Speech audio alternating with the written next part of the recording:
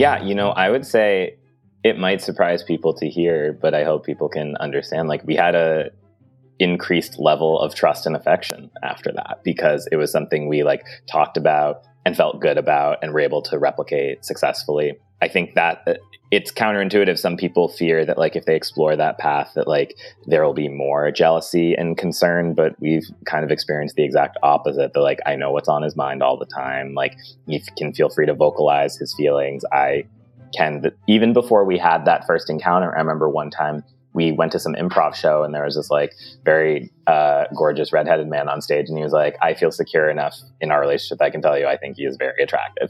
That was it. It didn't go any further than that. But I very much smiled when he said that because I was like, I do feel very secure. I do feel the trust and the love. So, welcome to Normalizing Non-Monogamy, the podcast where we interview incredible people from across the entire spectrum of non-monogamy to hear their fascinating stories. We strive to bring guests on the show who have a healthy approach to non-monogamy. However, it's important to remember that everyone does it a little bit differently, and the views and opinions expressed by our guests do not necessarily reflect our own. Additionally, we produce this show for entertainment purposes only. Please be aware that we aren't doctors or therapists. Consult a medical professional for anything regarding your health that you might learn about on the show. Enjoy! Well, welcome to episode 293. We're Finn and Emma, and today we have a super fun interview with Frank. We cover a wide range of topics in this interview, but mostly really touch on Frank's approach to non-monogamy with his partner, Matt. Yeah, I think one of the things I love about this conversation is, well, I'm going to use the word conversation again, that everything between these two is a conversation. Sure, they have their preferences, but everything is sort of open for discussion, and we just touch on some really amazing points around boundaries, yeah, communicating your boundaries and your bandwidth and your capacity to your partner, your multiple partners, to anybody who comes into your orbit, as well as some really vulnerable conversations around the reality and challenges of exploring non-monogamy. But as Emma said, this is a super fun conversation. We laugh a ton with Frank, and we're so grateful to him for coming on, for his upbeat spirit and sense of humor. And I love his laugh. Yes. Just going to say that out here. And also a huge amount of gratitude to Frank for the work he's doing on the Writers Guild strike. So one of the things that Frank's going to talk about just for a minute at the beginning is the strike that is currently ongoing, because Frank is a producer, an actor, a writer. He works in the entertainment biz. He does. Frank is the creator of a series called Open to It, which he will talk about in this episode. And we highly, highly, highly recommend you go check it out using the links in the show notes. Yeah, it's a super fun series.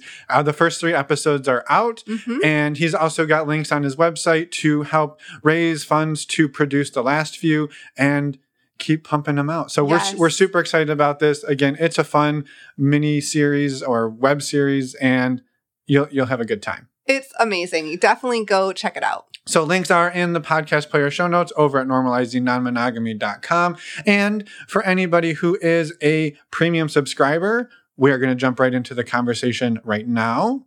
And for the rest of you, we have a couple of quick announcements, some really fun, exciting stuff coming up. And here we go. First up, if you're not familiar with the premium subscription, it's a way to skip these announcements up front and jump right into the interview for as little as a couple dollars a year. To join, go to our website, normalizingnonmonogamy.com, scroll down on the homepage, and you can sign up right there. Next up, our virtual community, which is approaching 300 members strong. And we are super, super pumped about that, as you can tell by my wild enthusiasm. This is the place that Emma and I hang out, and so do the other 300 people, to support each other, love each other. We share fun stories. We share serious stuff we're working through. We also share some sexiness. We do. We love this community, and we're super grateful to everybody who is a part of it. Thank you all. If you are out there looking for your people, your community, check it out. Head over to our website, normalizingnonmonogamy.com, click on the community tab, and you'll see a link there that you can fill out the short application and join for as little as $5 a month. Another thing we are really excited about is that we are adding more weekly peer support groups. So Finn has been leading a weekly men's support group since last fall, and it's gone really, really, really well. So we're adding a women's peer support group, a weekly version, and we're also adding hopefully a gender inclusive group as well. And another men's group. And another men's group as well, as long as we can get enough interest. So go to our website, as Finn said, click on the community tab, and you'll see a drop down for the weekly groups. And you can find out more information there and sign up and show that you're interested.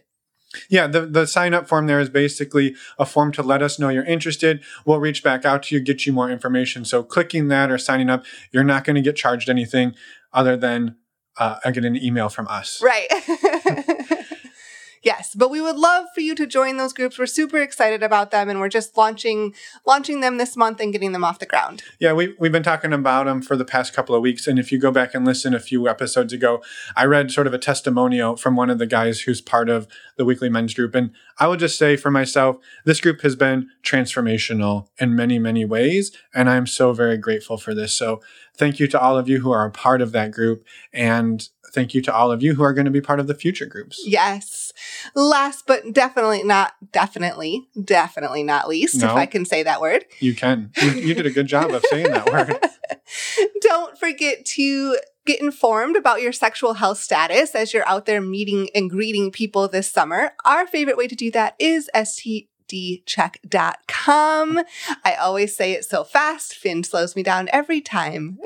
So stdcheck.com. There we go. That is how Emma and I get tested for STIs. I wish the name was sticheck.com. I know. Nevertheless, stdcheck.com is an awesome, wonderful site. It is super fast, it is super easy, and it is affordable. When you use the links on our website over at normalizingnonmonogamy.com under the resources tab or on the podcast player show notes, you get to save $10. You also help support the podcast financially, which is amazing. But that $10 savings brings your 10-panel test down to $129. Yep. Which is an incredible deal. It's super convenient. Again, we wouldn't be telling you about it if we didn't use it. Emma's so excited she can't even get the name out fast enough. stdcheck.com. There you go. Again, links are in our show notes of your podcast player or under the podcast tab on our website, where you can find show notes to all of our previous guests, including today, with photos, links to everything we talked about. And somewhere on there, you'll also find a button to contact us. Reach out to us, send us a voicemail, send us an email. We'd love to hear from you if you'd like to be a guest on the podcast, or if you have any comments, questions, thoughts. We'd also love to hear from you. We would. And until we talk to you in the outro, let's go talk to Frank for an hour or so. Let's go. Well, welcome to the podcast, Frank. We're excited to talk to you today. Thank you so much for being here. Thank you. The pleasure is all yours. Yeah, it is. I can't say that enough. That's why you do it. The pleasure is all yours. That's right. That's right. Well, and you know what? I think maybe right at the beginning, I will just say, it's sort of in solidarity of what you're working on. Thank you for taking time out of the Writers Guild strike to talk to us, because Yes. you kind of shared that's why you aren't as pasty white as we are, because you've been out in the sun. Yes, I have very much been picketing a few hours every day. And, it's a weird time in Hollywood because I'm very proud of being a writer and what I've worked on, but I don't feel like we're getting our fair shake by the studios. This is turning very public service announcement. Anyway, all I'm saying is support artists. That's it. They're good people, and we give you sexy, silly things. Hey, we brought it up, so we are happy to give you the platform to give a little public service announcement to anybody who doesn't know what's going on, because we are underinformed as well. And so thank you for the work you're doing and for being here. Yes. If you love Open to It and what we talk about today, the Entertainment Community Fund is helping people who are not working during the writer's strike, formerly the Actor Fund. So look into that if you have extra dollars, after you spend some dollars on normalizing non-monogamy. split your dollars up. It's okay. And we'll put links to that in the show notes to make sure everybody can find it easily. And maybe let's jump in and have you introduce yourself, Frank, so we can all get to know you a little better before we dig into all your relationship gossip. Perfect. Yeah. So my name's Frank Arthur Smith. Added the middle name once I started doing this show. Actually, I was like, I got to be a triple name, triple hyphen, that kind of thing. I love it. I am a writer, actor, director, and I've been producing this series called Open to It for the past year and a half. It's a comedy series about a couple that's experimenting with being open and the silly, sexy situations that arise. So yeah, we have 9 episodes edited. 3 are out in the world right now. More should be coming out later in the year, perhaps during Pride Month. Who's to say? So stay tuned. Who could possibly have control over that? No one knows. So, I guess the gay fates will decide. Yeah. I love it. Well, we've watched the first 2. We're working on the 3rd one, but they're amazing and super fun. It's a fun show to watch. So, and links will be in the show notes for anyone listening. Yeah, absolutely. Well, maybe take us back. Well, first, take us into your relationship ecosystem, Frank. What do things look like for you today? The name Open to It implies maybe you're open in some ways, but what does that look like for you today? Yeah, so my fiance and I, we are very codependent. So what usually ends up happening is like we have like friends together whom we see in a, warm, romantic, sexual capacity. And we kind of, our main rule is like we don't do things away from each other. Like when we could spend time together, we always want to prioritize time together. So I'm not going to be like, well, I'm off on a date, see ya. And it's not to say like, if we met someone delightful from Israel, which actually happened, but that couldn't happen. But like, generally speaking, we always want to be doing things together, except like, so when we're out of town is the only time we typically like meet people without each other. Okay. Mm-hmm. So it's sort of, this is the preference, but we'll bend outside of that if the mood sort of suits and or the circumstances require. Well, it's always in a conversation, right? Yeah. It's an opportunity to have that conversation if something like that arises, it sounds like. Absolutely. Actually, since you brought up the term ecosystem, I would say like our ecosystem is like constantly evolving, like where we do reevaluate and recontextualize and discuss often. As your listeners will be able to tell if they have not already, I'm a very talkative person. So I definitely believe in like just being pretty open in your communication as well as your relationship. I love it. Well, then let's go back to the beginning of the ecosystem that you and your fiance created, and how did non-monogamy come into that? Had either of you ever explored or experienced that before you two came together? Randomly is the answer, and I will. I don't think said this on a podcast yet, like, because I'm just thinking of it now, that my first foray into non-monogamy was being invited quite a bit and saying no a lot in college.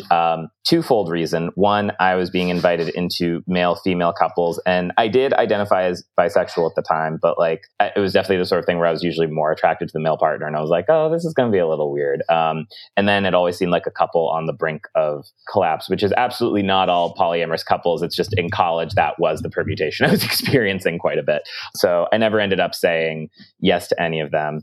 And in my private fantasies, I remember distinctly, I did think the 2 main spies in Bird Notice were gorgeous and had a few moments to myself where I was like, that could be fun, the both of them. But otherwise, nothing physical, nothing actualized until my fiance and I, like 1 year into our relationship, we ran into an old friend of his whom to this day, he does not remember how they met. And I've pressed both of them on this. It's not a story. They literally don't. But he was being very flirty with us, and we both kind of like were in the moment. We're like, let's just and then it was a lot of fun, and we kind of were like, oh, that could be the sort of thing that like happens every now and then. And as the years have gone by, I would say like that's like most often what would happen, where we would like meet someone out or like maybe meet someone on an app and then hang out with them. But now I would say we have more like in the series of our life recurring players, and that's been more fun and affirming for me personally. Like at Matt and I, we joke like we like to be wooed, we like to be romanced, and I think like one-offs, like there's something that can be really hot and exciting about it, but then also ephemeral and sometimes disappointing. But with people that you have an ongoing relationship with, like you get to know one another, you get to be vulnerable. Like one of the people we've been seeing, like just recently, we had a really close heart-to-heart discussion when he came over, and I like texted him after and was like, I really appreciate that we're able to connect on that level now and don't feel like we have to hide ourselves from each other. And he was like, me too. I think that makes it more fulfilling ultimately, that we get to like be real and open with one another in that capacity, and not just like, hey, here's hot sex me right now. Yeah. Mm-hmm, mm-hmm. I'm curious real quick, how long have you and your fiance been together? 8 years. 8 years. Okay. Just trying to like give some time bounds, I guess. Yeah. And I want to jump into 8 years in, you'll all figure it out perfectly. Yeah, right. Yeah. Like you have all the answers, and I'm excited to dig into some of the things you just mentioned. But like, so backing up and recapping, it sounds like your first experience with anything outside of, I guess, with non-monogamy in any way was with your fiance. And before that, you had been exposed to it, but not actually experienced it before. Lots of propositions. Yeah. Yeah. Absolutely. It was like long-time listener, first-time player kind of thing. Yeah. Also, to your point of like, well, it's not all non-monog or polyamorous couples are, but I think it's most college students are on the brink of disaster in their relationships. Yes. Maybe not all. I don't want to paint us all with all. Yeah, I mean, it comes with the territory of being that age, right? You're all trying to learn and grow and experiment. Things up. Yeah. And I think the experimentation there is, yeah. It's also interesting how many times you got propositioned versus how many times I was or we were. So I don't know. You were doing something right, Frank. I give you credit. Honestly, it was probably because I was so approachable and sexless that they're like, well, he can't mess us up any more than we are now. No, and I should go out of my way to say, though, that like now that is very much a hill I die on when people, like even when I first wrote the script for Open to It, one of my friends who read it was like, oh, I love seeing a couple at the beginning of the end like this. And I was like, that is explicitly not what the series is about. Like it is about this couple who loves each other and is staying together and is like working on it together. And they're like, well, where does the tension and comedy come from? I'm like, other people. Like that's the whole point. I have a rotating cast of people they can like go through, have sex with, and be friends with, what have you. It doesn't have to be that they're bickering all the time. That's just not, I don't know. I think with long running series, especially, you can get into danger there if they are so constantly at each other's throats. Like one of the series I admire most is actually a drama, Friday Night Lights, but like with Mr. and Mrs. Coach, they just, you know, they had each other's backs. They were in it together. It was them against the world. And this book I read, The 7 Principles for Making Marriage Work, one of them is that of like, it's you and your partner against the world, which like, okay, if taken too literally, you become very adversarial and sheltered. But like, I think moreover, it's like, you're in it together.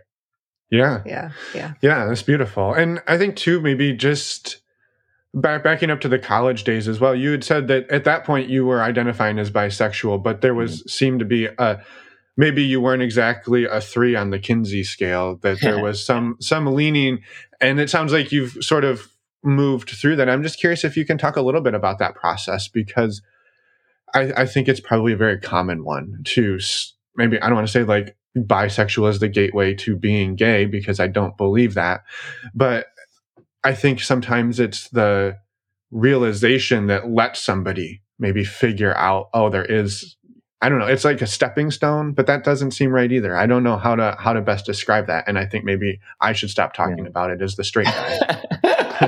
No, I'm in an interesting place with it where like I definitely identify as gay, and yet like part of that is just because like my bisexuality failed. It wasn't due to like a complete lack of interest or anything. Like definitely with time. Okay, so to back up to it, I think like in college was when I definitely accepted those feelings and was still dating both men and women. And sometimes they dumped me in the whole same week for different reasons. And it was a whole thing.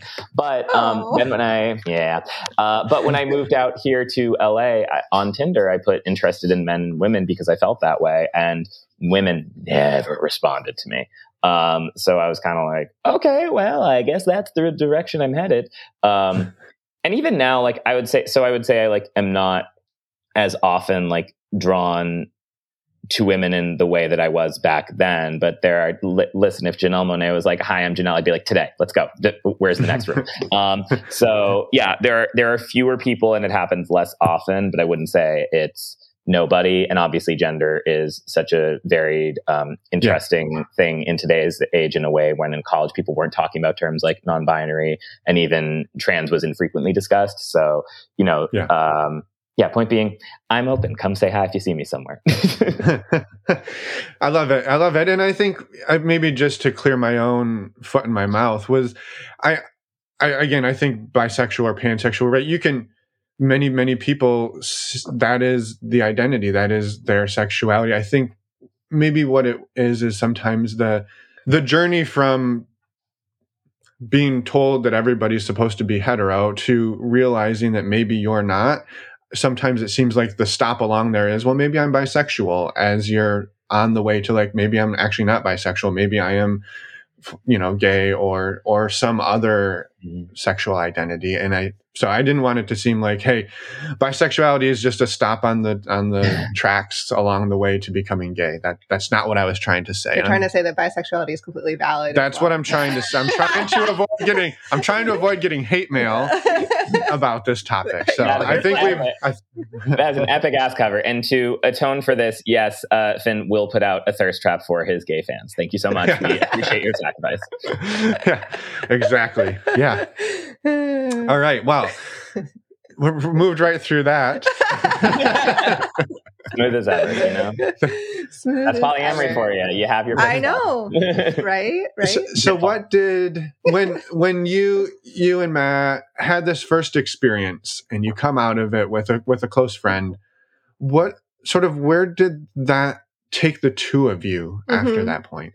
Yeah, I would say it might surprise people to hear, but I hope people can understand. Like, we had a increased level of trust and affection after that, because it was something we like talked about and felt good about and were able to replicate successfully. I think that it's counterintuitive. Some people fear that like if they explore that path that like there will be more jealousy and concern, but we've kind of experienced the exact opposite. That like, I know what's on his mind all the time. Like, he can feel free to vocalize his feelings. I can, even before we had that first encounter, I remember one time we went to some improv show and there was this like very gorgeous redheaded man on stage, and he was like, I feel secure enough in our relationship, I can tell you I think he is very attractive.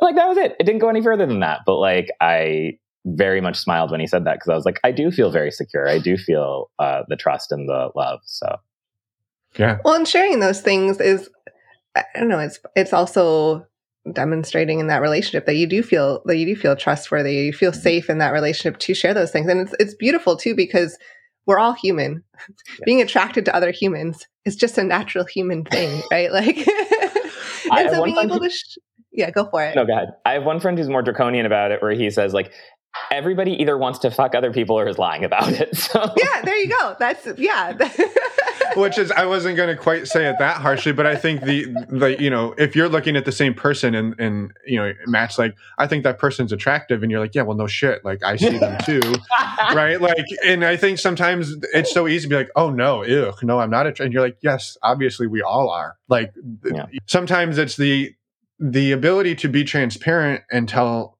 quote unquote, the truth is what can create that security, rather than you're moving through the world being like, no, Emma has never seen another man she's attracted to in the last 15 years. And you're like, yeah, I don't think that's how the world works necessarily. And so, when she sees a man, she just shuts her eyes and is like moving. Yeah. It's like having the blinders on. If you're like, I don't know. The crocodile, like, move diagonally. He won't notice. Well, and when you're like, if you're somebody who's attracted to, like, if you're pansexual or demisexual or like, just attracted to human beings, like, you can't just like put on blinders and never interact with human beings. Like, that's never going to work. Well, I think there's a natural, like, I don't know, I just appreciate people. People are beautiful. And so it's like, I think there's just that natural. It's so subjective, right? Yeah. What one person finds necessarily attractive is very personal. There's so many steps too. It's like, you can see a person, you can be attracted to a person, you can approach that person, you can arrange to hang out with that person, you can have a date with that person, you can have sex with that person. There's like so many steps between like seeing them, clocking them, and like going through with something that sometimes I'm just like, oh, just lighten up, everybody. Well, and two, there can be the initial like, oh, maybe I want to say here too, like, I feel like we're objectifying everybody, and I don't think that was the intention, but it was, it was more like, because I think you can see somebody who you maybe on the initial clock are like, oh yeah, maybe they're not my flavor. And then you have a great conversation, or you have a really strong connection that supersedes anything that was physical or anything sort of superficial that came in first. So I think there is such a varied way to be attractive in the world, and it's not just physical. So I thought I'd throw that out there too. I've experienced all of it at this point. I've experienced like gorgeous people who are like everything you hope they'll be. Gorgeous people who it's like, did no one teach you what a penis does? And then there are like people who like maybe you wouldn't notice in a crowd who you have like amazing chemistry with. Yeah, everything's possible. And it's about being open-minded and actually like having conversations with people. And like, yes, initial attraction matters, but there is a complex formula that goes into a pleasant evening with friends. Yeah. Well, and too, you kind of shared too that it was maybe just the one night stands don't really do it for you or for you and Matt. And the way that you like to do it is, repeat players. Yeah, I think because it's a dice roll. Like sometimes it is awesome and all the parts fit, so to speak. But other times, like, you just like, it's a combination of people are like afraid to say what they really want. You're like figuring out what they like real time. And just there's a bit of nervousness and anxiety too that can like, make it for like a less impassioned response from everybody. And here I am being like, I'm never gonna have another one night stand again. Like, no, but at least like I know what my preferences are, and we're like in a good spot, I think, with the friends who we get to see a lot. Yeah. I was wondering if you could talk a little bit about like the journey from that first experience, like what through your relationship, kind of like what challenges have you encountered around non-monogamy? And then on the flip side, I'm going to ask you like, what has been, what growth have you seen as well? But that's a lot. So start with the challenges. Challenges, I would say like, in the early goings, like I said, I think we made it more just about like hooking up, and not to say that we didn't get to know the people, but like that sort of was why we were doing it. And then meeting a few people along the way that like we maybe caught feelings for and not knowing what to do with that at first, like being like, oh, is that something we can integrate into our relationship? Or is this a sign that like we need to press pause on these people? And even with that, I think like now I've experienced all the variations where there was someone like I did feel like very connected to, that those feelings felt a little overwhelming, but was able to stay a great friend after that. And then someone where like the feelings were strong and we don't talk anymore. So I think, my guiding principle is always like communication predominantly with Matt, where I'm like, okay, here's what I'm feeling right now. And he does the same. And we like check in with each other, just like to make sure we're on the same page. Because I remember like there was one guy in particular where, I said to him, I was like, I'm feeling like the feelings developing, but I've got a handle on it. But I just wanted to let you know. And like eventually the feelings ebbed and it was fine. But like I think now where we prefer to be is just in it together and having the same level of interest. Ideally, it takes like little steps to help with the war effort. Like I make sure that with people we're seeing together, we are all in the same text thread, because I went awry a few times by like texting them without Matt on the thread. And that was for no other reason than I didn't want to clog Matt's like, inbox. But then I realized like we were party to, things said like that were maybe like sweeter and more thoughtful, and Matt wasn't getting the benefit of that. And then as a result, like that relationship was growing faster than Matt's relationship with them. So like I just, try to make sure that we're careful to keep everyone equally participatory, but B, that I think when it gets to an uncomfortable level of feeling, that like we reevaluate of like, okay, is this all right to be feeling, or do we need to take a step back for a sec? Yeah. And is it at this point when those feelings come up, let's say the last, the one you just shared, like let's say they didn't ebb and they kept growing, is that a place that you and Matt have navigated together? Well, then he'd be my fiance in the alternate timeline. No, it just kind of hasn't happened that way ever. I think like when it got closest to it, we like agreed to stop seeing him temporarily, and then we're able to be friends with him again. So there's only been a few times where I don't know, because it's gone both directions, honestly. Sometimes where like I feel like, oh, I'm feeling too strongly about them, or someone's like they're feeling too strongly about me. And it's hard because like with any relationship, because you can be very transparent about like, here's what I have to offer. Here's how much emotional availability I have. Here's what I want out of the relationship. And there are people who will listen, but not hear that, and then kind of keep angling for more. And it's too bad. It's human. You want as much as you can get. But yeah, I feel like Matt and I are very clear at setting boundaries with people, and when they with us, frankly, but it's the people who try to push on those boundaries who don't stand the test of time. Yeah, well, and I'm curious how, in those situations where perhaps they're either they're feeling more for you, or it sounds like this one, there was a little bit more, and you were like, hey, maybe we need to hit pause. How do you navigate that conversation with somebody in a way that you can come out the other side and still be friends? Because I think that's an interesting dismount to stick.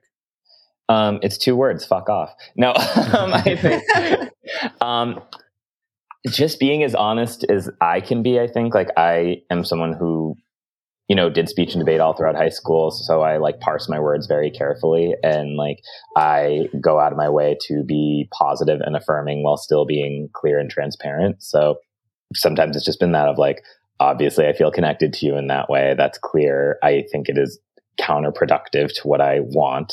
So I do want to take a step back. I want to be friends. I value this connection. It's just like that level is not sustainable.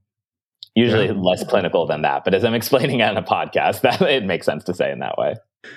Yeah, no, I get that. And I think there's sort of probably multiple schools of thought here, but I think one of them is hey, if the feelings are there and they're feeling them, why wouldn't you just go for it? And I think there's a counter school of thought, which is I could, but that's not necessarily what I have bandwidth for or what I want to make bandwidth for, right? If maybe I'm in the throes of like a huge project at work, I don't have the same bandwidth to maybe have multiple, even totally, yeah, deep friendships, right? It might be like, hey, right now I'm going to step away from my, hey friend, you're not going to hear from me as much for the next 2 months, right? Whatever it is, if you're able to have those conversations, you can really craft whatever works for you. And it doesn't have to shoot somebody else down, just to let them know what your life can sustain. I'm going to reverse the roles here and ask you something.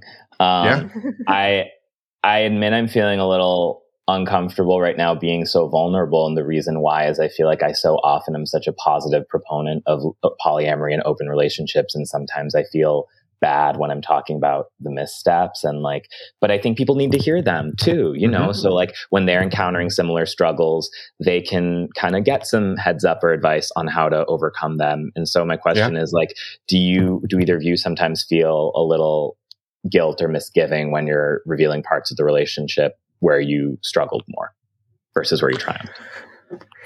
Yeah. Yes. Yeah. And we can share a little bit more too, but I think that as I was asking after I asked the question about challenges and growth, it occurred to me, I was like, I should have rephrased that to be oftentimes the challenges like often lead to the growth. Yes, right? So that's like, we're all human. We're all going to encounter challenges. That's part of it. And we're choosing to go down this path of non-monogamy that brings its own set of challenges. But if we were not doing that, we'd have different challenges. It's just, is what we're choosing. And so I agree that it is vulnerable and a lot to like talk about the challenges, but I think it's incredibly important because it's real. It's what we all, I mean, what people go through, whether you're choosing non-monogamy or not, like we're all encountering different challenges in our day-to-day life. And so thank you for sharing some of them. It is, I think that it can be difficult to talk about, especially if there's a lot of emotion around some of those challenges. But I know for us, we will be the first to admit we've encountered a ton of challenges. And it's also led to an immense amount of growth. And I would not be the same person I am today if I hadn't. And so it's like, well, I chose that and I wanted to, like, I'm I'm glad to be here. I might have chosen to go left instead of right a few different times along the way. but it is what it is, and I'm here. Well, and what you learn sometimes when you turn right instead of left is a lesson you couldn't have learned any other way. Yeah. That you know, somebody could tell you all day long, hey, this thing is going to happen if you do this. And you're like, not to me. And then you do it and you're like, well, look at that. It happened to me too. And so there's so much of life, I think, that you have to learn through experience. And because not only that, my experience doing that same thing that somebody else warned me about may be totally different. And so for them, maybe it was a train wreck and then I did it and it worked great for me. And so if I had just listened to somebody else tell me, hey, if you go in that room, you're going to have a bad time. And it's like, but maybe I'm not you. Right. And maybe if I go in that room, I'll have a great time. And so there's some element that I like to live based on my own experience, not just at the warning of somebody else within reason. And I think we all figure out what that level is, but yeah, truly you come out the other end and you're like, well, this was hard and that was hard and this was hard. But at the other side of the hard, there's a lot of beautiful connection and a lot of experiences that I don't think we would have any other way if we didn't experience that. And so, yeah, non-monogamy has, I don't think it's brought hard stuff into our life. I think. Oh, it has for me. And I'm sure in some ways it has, but I think it also has exposed for us places where we were. No, you're good. You're good. You're good. This was hard. I was like, oh, yeah. You were talking anatomically hard. Sure am. I think for me, the view is that it exposes things that we were often able to gloss over in our monogamous partnership because it didn't get the light shone on it the same way that it would have otherwise. And so it has deepened our connection. It has tested our connection, and it hasn't been easy all the time, but we are where we are because of it. And I think we've tested ourselves and individually and in our partnership in a way that probably a lot of people never test their partnership to one another. And so I think, and I also think it's not necessarily like against non-monogamy or against polyamory to talk about the challenges. Like that's part of the journey. And just like if we were talking about monogamous relationships, there'd be challenges there too, just different challenges. You wouldn't have as many hard things coming into your life. And then you were like expose things. I'm like, Finn, stop setting me up, for goodness sake. That's right. No, you're so right about like it's the direction. Any direction you choose will have its thrills and its challenges for sure. That's just true of anything in life. And I think like I guess I just as a queer person to fall into that like it's usually meant more in a racial term, but the model minority myth of like I have to be such a perfect representative of this group or I'm doing a disservice to the group. And I do think like we have a very fulfilling, happy relationship. And so we are in a way great models of this life, but, that doesn't mean we have to be perfect all the time. And also what is perfect even? And I completely agree on so many levels, be it in terms of romance, in terms of career, that like I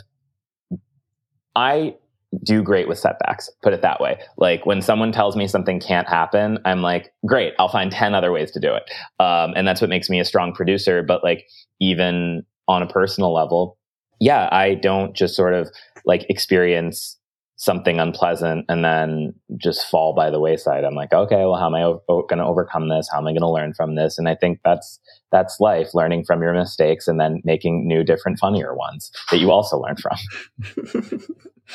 Adding in the comedic relief is important. Well, I think there's some very important piece of that is if you can take the struggles in life and find the humor in them, it can give you the ability to keep doing it. Because if you just look at how something was hard and failed, you're like at a certain point, okay, challenging. That wasn't about the hard. I was laughing about the fails.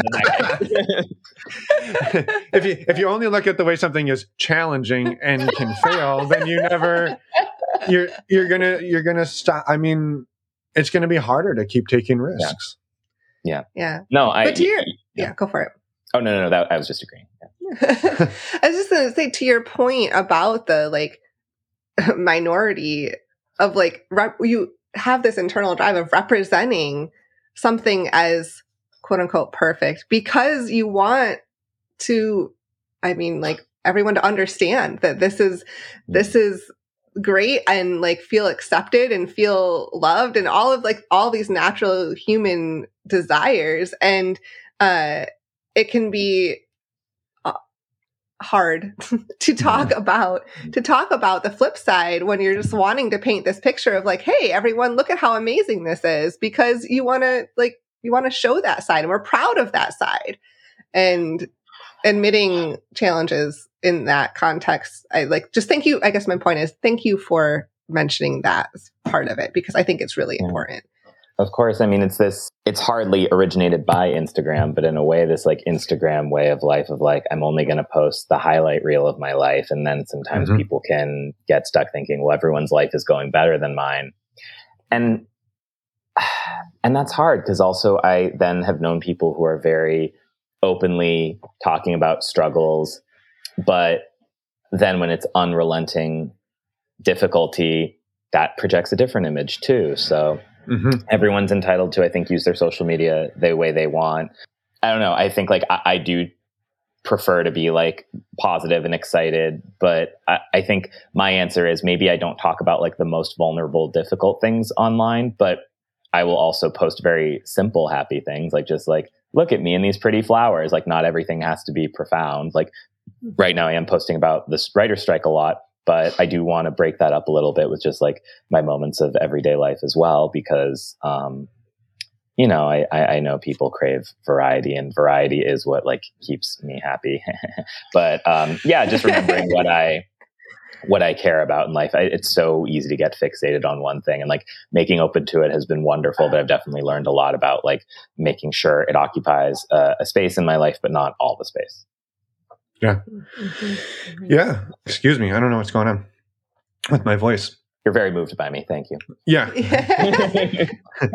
I think maybe too, to tie in the second sort of piece of the question, which is maybe some of the challenges that we come up against. What have you learned, not necessarily because of them, but just in general, ways that you've seen yourself sort of grow over the last 8 years that you and Matt have been exploring non-monogamy, or even just in your own life, whether it's non-monogamy related or not?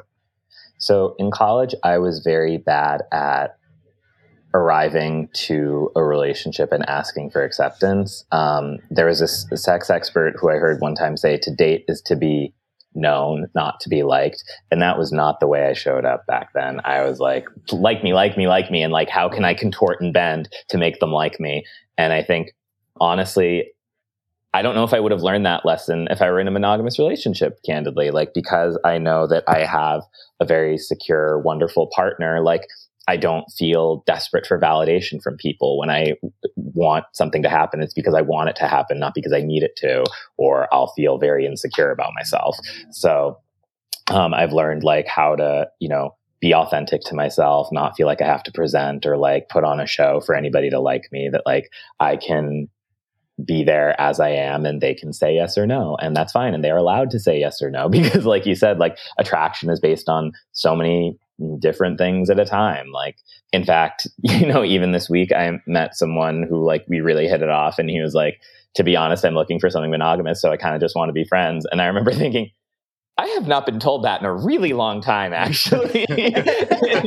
In LA, it's like, you know, throw a stone and hit 3 guys going at it. But yeah, so I really admire that about him. And I think it's why we will be good friends, because like he was able to create that distinction of like, yeah, I feel something, but like I'm going to choose not to act on it this time. And I admire that. And I think like, had he just, you know, been like cool, let's hook up, and then been like, ooh, bad idea. Like that would have gone worse for him and for me. And so I really value being true to yourself and being true to others. And it really makes me happy when I see that in other people as well. It makes me feel like we're all growing up and maturing and gaining confidence together. Yeah. I'm glad you brought that full circle, because as you were talking, I was thinking exactly that our objectification of everybody earlier in this conversation is the perfect setup for this, that we're just like everybody we see may not be our cup of tea. We won't be everybody else's cup of tea. And being able to accept that, I can say for myself, is really hard, where you're just like, I want to be liked by everybody. But at a certain point to be able to say like, no, this is me. And that means some people may not be into me in that way or that way or that way, but maybe in another way. Maybe it makes me a great, whatever, business person, but not a great partner. And maybe what I need out of that relationship is to be a great business partner, not a romantic partner. And so there's just such a vast array of the ways we can relate to people, that I think finding the way that you fit into somebody else's life, this example you gave, right? He was looking for somebody monogamous. So you can fit into that life in a different way than if he was looking for an awesome threesome that night. It's just a different way to relate to that same person. Absolutely. My therapist said something to me in a moment of low self-confidence, which has really stuck with me, where I was like, just feeling insecure about my physique that day. And I was just like, I don't look like, I was talking about a specific person. I was like, I don't look like that model. And she goes, and Frank, that model doesn't look like you. So like, it's so easy to, just hold someone up as like the height of, attractiveness, of like moral standing, of,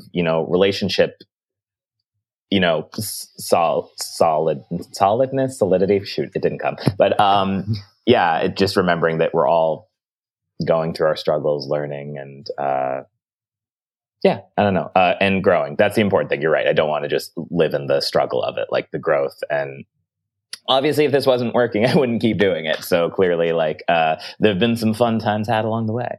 But as I say this all the time, but I always think it's funny, which is why I do it. Like Blanche Devereaux on Golden Girls one time said, well, the names have been changed to protect the satisfied. So that's how I like to go. I'm not going to be like, hey, you know what? Like Elvis and I did the other. That's how you know I'm lying. If I'm like, Matt and I hooked up with a guy named Elvis, that's your first hit that like, that didn't happen. I love it. Well, so maybe on the flip side then, of rather than just basking in the glow of the hard, damn it, the challenges. And it was not intentional. So what keeps you coming back? What keeps you coming back to non-monogamy, even though there are challenges and things to overcome? Well, when it glows, I mean, they should get that checked out probably. But no, I would say it's two things. It's like that it's only made Matt's and my relationship stronger, that like we go through periods where like, honestly, we are more monogamous. Like certainly COVID was that. And then we go through periods where like we're seeing people more regularly, and just that we are always in connection and communication about everything. And then like we've met some really wonderful people, and like in circumstances you might not expect, like at a nudity themed party we met someone who like has become a really great friend. And it would be so easy to like dismiss things like that and be like, oh well, the people are there just to hook up and whatever, instead of like, no, you can have like really soulful, meaningful connections with people. Just because you see them naked the first time doesn't mean you're never going to have any depth to your relationship. I love that. There's been often times where we've been in events like that, and we'll just get absorbed in a conversation, and hours go by, and people are like, like there's a lot of stuff happening here. I'm like, I'm having a great conversation. So maybe, so I can relate to that. I love that. That's our vibe, honestly. Like when we go to parties like that, we often don't do anything. Like our like move, so to speak, would be like we have a great conversation, then get someone's number and see them outside of there. Like truthfully, So people are like, you go to sex parties and don't have sex. I'm like, yup. Well, it removes the pressure too. That's it. Like, I think it's so easy for people to set those goals of like, I have to get a number, I have to dance with someone. And then even when you're hooking up, like I have to like orgasm. And it's like removing those like goals just, I don't know, makes life much more easy, fun. And I've read this plenty of places and experienced it myself of like, when you can say no freely, the yes happens a lot more often, be that with having sex or like making friends. Like, no is not a bad word. In fact, I would say it's better because people are clear on where they stand at that point. Yes. And when someone's able to say no, that makes their yes a lot more trustworthy. Amen. Mm-hmm. Absolutely. Like my aunt, whom I love to death, is one of my best friends in this world. She will be like, "Hey, you look like shit today." But you know what? When she tells me I look great, I know she means it. Versus my mom, who I love her, will be like, "You're my son and I love you and you're always beautiful." And you're like, "Okay, unreliable narrator. Never mind." Yep. Yeah.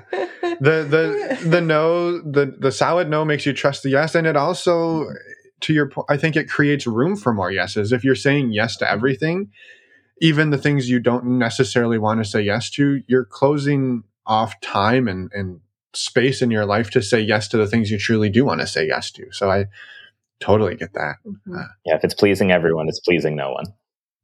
Yeah. Did you hear that, Emma? Yeah, I know. I know that. This is some of our work. We are both on. I mean, we're in the trenches the same as you and same as everybody listening, figuring out how to navigate relationships. And so we just have a different place that we sit in the interview, but we're learning the same things and the same tools at the same time. Oh yeah, very much so. I'm curious too, I want to talk a little bit more about your show in a minute, but how, I guess, open and out are you in your life? Because he makes TV series, right? And so you're very open, but like, how has that gone? That's the better question, because I know you're very open. That's a character. No, what's very funny actually is like, sometimes showing is better than telling. And I would say like I've learned that a number of times. Like there were some family members who didn't know I was gay until I started dating Matt. And I guess they'd never heard me speak. And just posting pictures of Matt, that was like the coming out. I didn't have to be like, by the way, I'm gay. And also my aunt, God love her, is great at like being like, I'll tell everybody. I was like, if you're excited about it, okay.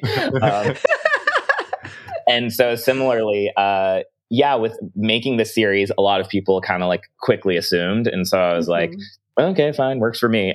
Which is funny because it's like the show isn't autobiographical, but like it amuses me when people assume it is. So like I'm just and it doesn't matter. I'm like people assume my sex position as a result of the show, and I'm like, think what you want. I don't care. It doesn't make a difference to me. And relatedly, that I think it's. I think the people who want to talk to me about it now feel comfortable, which is great because people do feel like I can be an advocate and an ally. Like I joke a lot, but it's true. People will come up to you and be like, hey, my partner and I were open. And it's almost like, hey, my partner and I, we voted for Trump because they feel like there's something shameful about it. But I've had some wonderful connections with people who are either in that type of arrangement or even just contemplating it or know someone who doesn't want to say something. And that then, people who don't want to talk about it don't. Like my parents and Matt's parents have seen the show and they don't ask questions, and that works great. So yeah, which I love how you frame that of like, well, of course the show is characters, right? That's not it's not based on you as you described, but it invites the conversation of that because you wrote that, you're like, and so you could have the conversation with someone, or at some point too, you and Matt could choose to close your relationship, and Absolutely. That's perfectly fine too. And so, but it invites the conversation of that with others in your life, or it does not. They like you said, your parents, they don't have to ask questions if they don't want to. My mom's an accountant. She can put two and two together, but. Well, it lets people know you're a safe space for that conversation, right? You're open. That was my point. that I didn't distinctly say. It was perfect. And so that's what's like, on the one hand, sometimes doing interviews and podcasts, like I do, worry like, oh, am I oversharing? But this is also kind of like what I wanted when I started this project. Like it was scary. Like I had never like been on camera, like naked, for instance. So that was like something I wasn't sure I could do, but I have some really great friends, Cam and Karen Lee Potter, who do this podcast, Sex Talk with My Mom, which I adore and which really made me comfortable kind of like having conversations around sex. And in a way, like this was what I wanted. I was like, I do want to be an advocate for this lifestyle I enjoy and love and find no shame in. So, but every now and then being in that role of like being a spokesperson, you're just kind of like, oh boy. But, yeah, I love that you admitted that it is scary, because it is. Yeah. Yeah, I think there's this element of you sometimes get put up a bit on a pedestal of like, well, you're making a film about it, or you're making a podcast about it, or you have somehow become an icon in quotes. So you kind of you get put up on that pedestal. Like, well, Frank will never mess up non-monogamy because he made a movie about it. And you're like, well, I don't think that's quite how it works. But you're so right. Art is advocacy. And I definitely don't believe in making like any kind of content without a message. So yeah, you're always, I think, going to get questioned and, supported as well. So it's just being open to the whole experience of people who are skeptical, people who want to learn, but people who are excited and people who are really have your back. Like by and large, I would say like doing this show has opened me up to such a wide range of people I had never like even known before. Sure, in terms of casting crew, but just like the base of support. Like we have like 600,000 people who watched the first 2 episodes as of this recording, and people like have such wonderful, warm things to say and see themselves in it. And like heterosexual people like yourselves, like really like can get it from watching, even if they don't practice non-monogamy already. So I feel very touched that people are able to be empathetic on that level. And it does reassure me, like in my moments of, oh God, what have I done to my life? Being like, no, like this is the right path you're on. Yeah. And even then pulling it full circle once again, it's the people who see it and support it and love it. Those are your people, right? And of course, it's not going to be for everybody, just like the other times that we've talked about how we're not for everybody and everybody's not for us. Your art can be the same. 100% true. I had a very close friend who doesn't really keep in touch with me anymore. And part of the reason is that he and his partner have disagreements about what their relationship should be. One really wants a polyamorous lifestyle. The other one doesn't. And I think like making the show, being open about it was threatening. So I'm sad because I really liked that friend. But one of my other friends who I made because of the show was like, I think you're someone who wants your life to be a crowded party, which is great. You have a lot of people, you like a lot of people, you want a lot of people there. And sometimes for more people to come to the party, some people are going to have to leave the party. But people who are there at the party really want to be there and are happy to be there. And that's the best way to move through life. I love that. Yeah. I love that. Would you be open, and I'm sure you would, to talking a little bit more about Open to It and the inspiration behind it and what people can expect when they find it and tune in? Because we enjoyed it ourselves, and we love to hear from you. What was your drive and how it's been for you? Oh, I couldn't possibly talk. Well, so anyway, the show. I think one of the main inspirations behind it was that I'd seen a number of queer projects where non-monogamy was treated very differently, where it was treated as like this heavy apocalyptic thing where the couple didn't care for one another, where they were using like non-monogamy as like a weapon against each other to act out. And I was just getting a little tired of seeing that, because that hasn't been my own experience. That I've really, enjoyed my relationship, and there've been a lot of like fun encounters that have occurred. So I just wanted to showcase a different take of like open relationships can be like, yeah, they can be funny, they can be lighthearted, they can be sexy, they can be silly, they can be deep, they can be momentous. I just thought that perspective on things was not being showcased. And so I was like, this is the project I believe in that I want to put out into the world. Love it. Yeah. I love it. And so what are people going to get when they hunt down the links in our show notes and go watch? Ass and lots of it. So yeah, the first 3 episodes right now are at opentoitseries.com. The first 2 are free. The third costs $3.33. But a portion of the proceeds go to the Trans Latina Coalition, which is a charity that Laganja Estranja, who's a drag queen from RuPaul's Drag Race in the 3rd episode, really supports and is behind.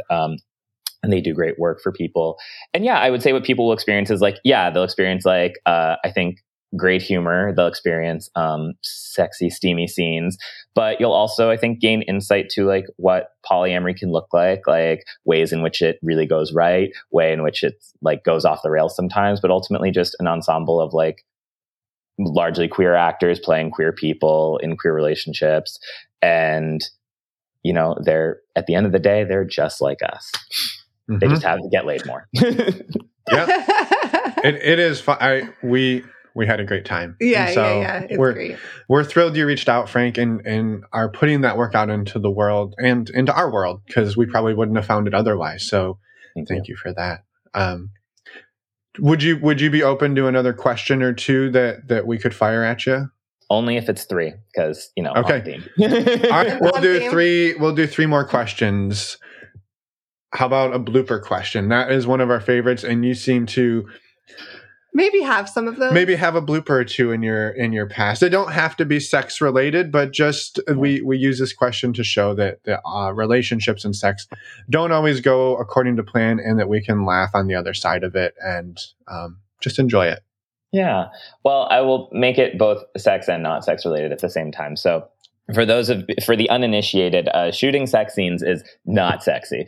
It's very choreographed. It's like a dance, and you have to like, you know, redo parts and fake things and just be positioned awkwardly. And like, it's like, it's amusing and entertaining, but I wouldn't say it's like hot. It isn't. But, you know, we were very lucky to have some awesome people working on it. Like Greg Wolf directed the first 3 episodes, and episode 6, which is where this story will hail from. And then our intimacy coordinator, Micah Martinez, just like, he comes from a gay porn background. So he's able to like check in with everybody, make people feel very comfortable, but then also be like, it doesn't look like you're inside him in the slightest. So he's good at that. And yeah, just quick segue into like, if you are doing a project with sex scenes, absolutely must have an intimacy coordinator, because they just, you know, make everyone feel happier and make the scenes look hotter. So it's a win-win. Yep. But so in this story in particular, there is a scene in episode 6 where someone, won't say who, ends up with cum on their face. And there have been 2 funny things about that. First of all, the formula for fake cum, which we had to workshop a little bit, but it ended up being pina colada mix and water and lube looked the best. So we had that and had it in a dropper. And what we also had to experiment with, which was what's the right amount to put on that character's face. And at first we did only a little bit, and it was like, no, that's too little. And then we found the medium amount, which is what we ended up doing. And then at the end we did the too much amount, and I was like, the person looks like a clown. That's no, come on, we can't do that. But you know, it was trial and error. Yeah. I love it. Yeah. Thanks for that little behind the scenes. And now we'll all know. Now everybody has to watch episode 6. Smart. When that comes out, yeah. When it comes out. Ideally during Pride Month. Yeah. Because I got asked that during the Q&A. They were like, what's the formula for the fake cum? And I was like, I'm just going to preempt this from now on. That's amazing. Oh, yeah. I love it so much. I'm also, oh crap, I had a question. Dang it, I had a question and then I completely lost it because I got stuck on the fake cum. That happens all the time. Too much fake cum in your life.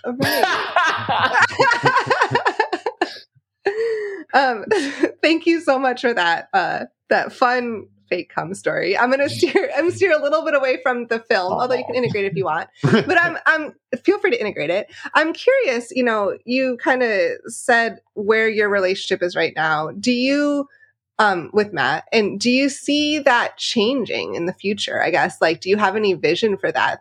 Other things, places you want to go, or things you want to try or not? Well, I guess I'll answer like on the you know, lusty level and then the loving level. On the lusty level, we have experienced bathhouses separately in separate countries. So, you know, that feels like a loving couple thing we got to do together sometime. But on the loving level, like people have asked before, like, oh, would you ever be in a throuple? And like right now, I don't see that for us, but like, I don't know. I've seen people navigate that dynamic like in a happy, healthy way. So like, I guess I'm open to the right guy or guys, but like right now I think just our version of we're the primary couple, and like we have, satellite friendships here and there. I think that works best for us at the moment. But never say never. Yeah. Yeah, never say never. You never know, right? Mm-hmm. Yeah. No, that makes sense. Thank you. And for those keeping count, question number 3 is just a very open-ended. Is there anything else that we haven't asked about that you wanted to make sure to say out into the world today on our platform? We want to make sure you had the opportunity. Thank you. Great question. Yeah, I think a twofold of like, life is short, and like, please be passionate about the things you're passionate about and share that with people. Like, you only find your people, I think, when you are transparent about what you care about and energized about it. So, I obviously care about this series. I care about the concept of polyamory being more normalized and non-monogamy. I care about the writer's strike, and these are things I talk about. And related to what you both and I do is like, I just love art. I love consuming art. I love producing art. And like, if you have something you're drawn to, find a way to do it. Reach out to Emma and Finn, reach out to me at frank.arthur.smith on Instagram. It's hard sometimes. It's hard putting together a team. It's hard finding funding. It's hard doing all of it. But like, if it means something to you and you think it would mean something to other people, like, please find a way to make it happen. It's not a scarcity mindset. There can never be enough wonderful programming out in this world. I love it. Perfect. Yeah. And you said hard more times in that sentence than I did the whole episode. So We're even. I appreciate it, Frank. Thank you for the delightful conversation, the laughs, and for all the work you do. Yes. Thank you so much. And have a wonderful day. Hopefully you get out there in the sunshine and make a difference. So thank you. Thank you. Sure will. With a funny slogan on my sign, always. Excellent. All right. Fourth question. What are your top 2 slogans? Okay, so David Zaslav is the CEO of HBO Max, who in 2021 took home $246 million and yet is unwilling to give writers a 2% pay bump. So if you've watched Schitt's Creek, one of the main characters, Alexis, sometimes will be skeeved out by her brother and go, "Ew, David." So the sign says, "Ew, David Zaslav," with Alexis's face. And then the other one I'm proud of, I am not a sports fan at all, but I did do baseball back in the day. And so there have been 3 writer strikes over history, often due to low ball offers. So it says, low balls, 3 strikes. And then it also says, I'm gay and I don't like sports, but I'm a writer who loves wordplay. So here this is. And the giveaway is when you say, I did baseball back in the day.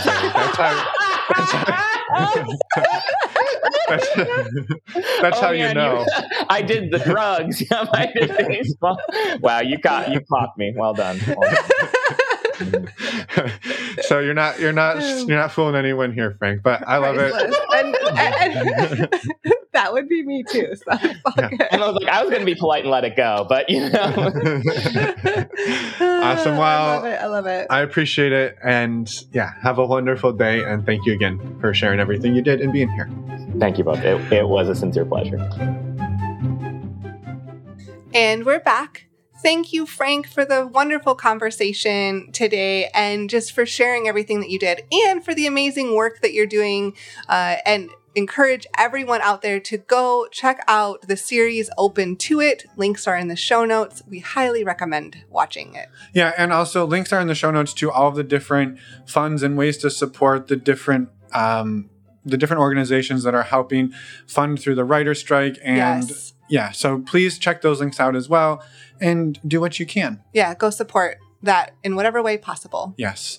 A few reminders that you can go to our website, normalizingnonmonogamy.com, find out information about the community there, as well as the new weekly groups that we are launching, and check out our favorite affiliate, stdcheck.com.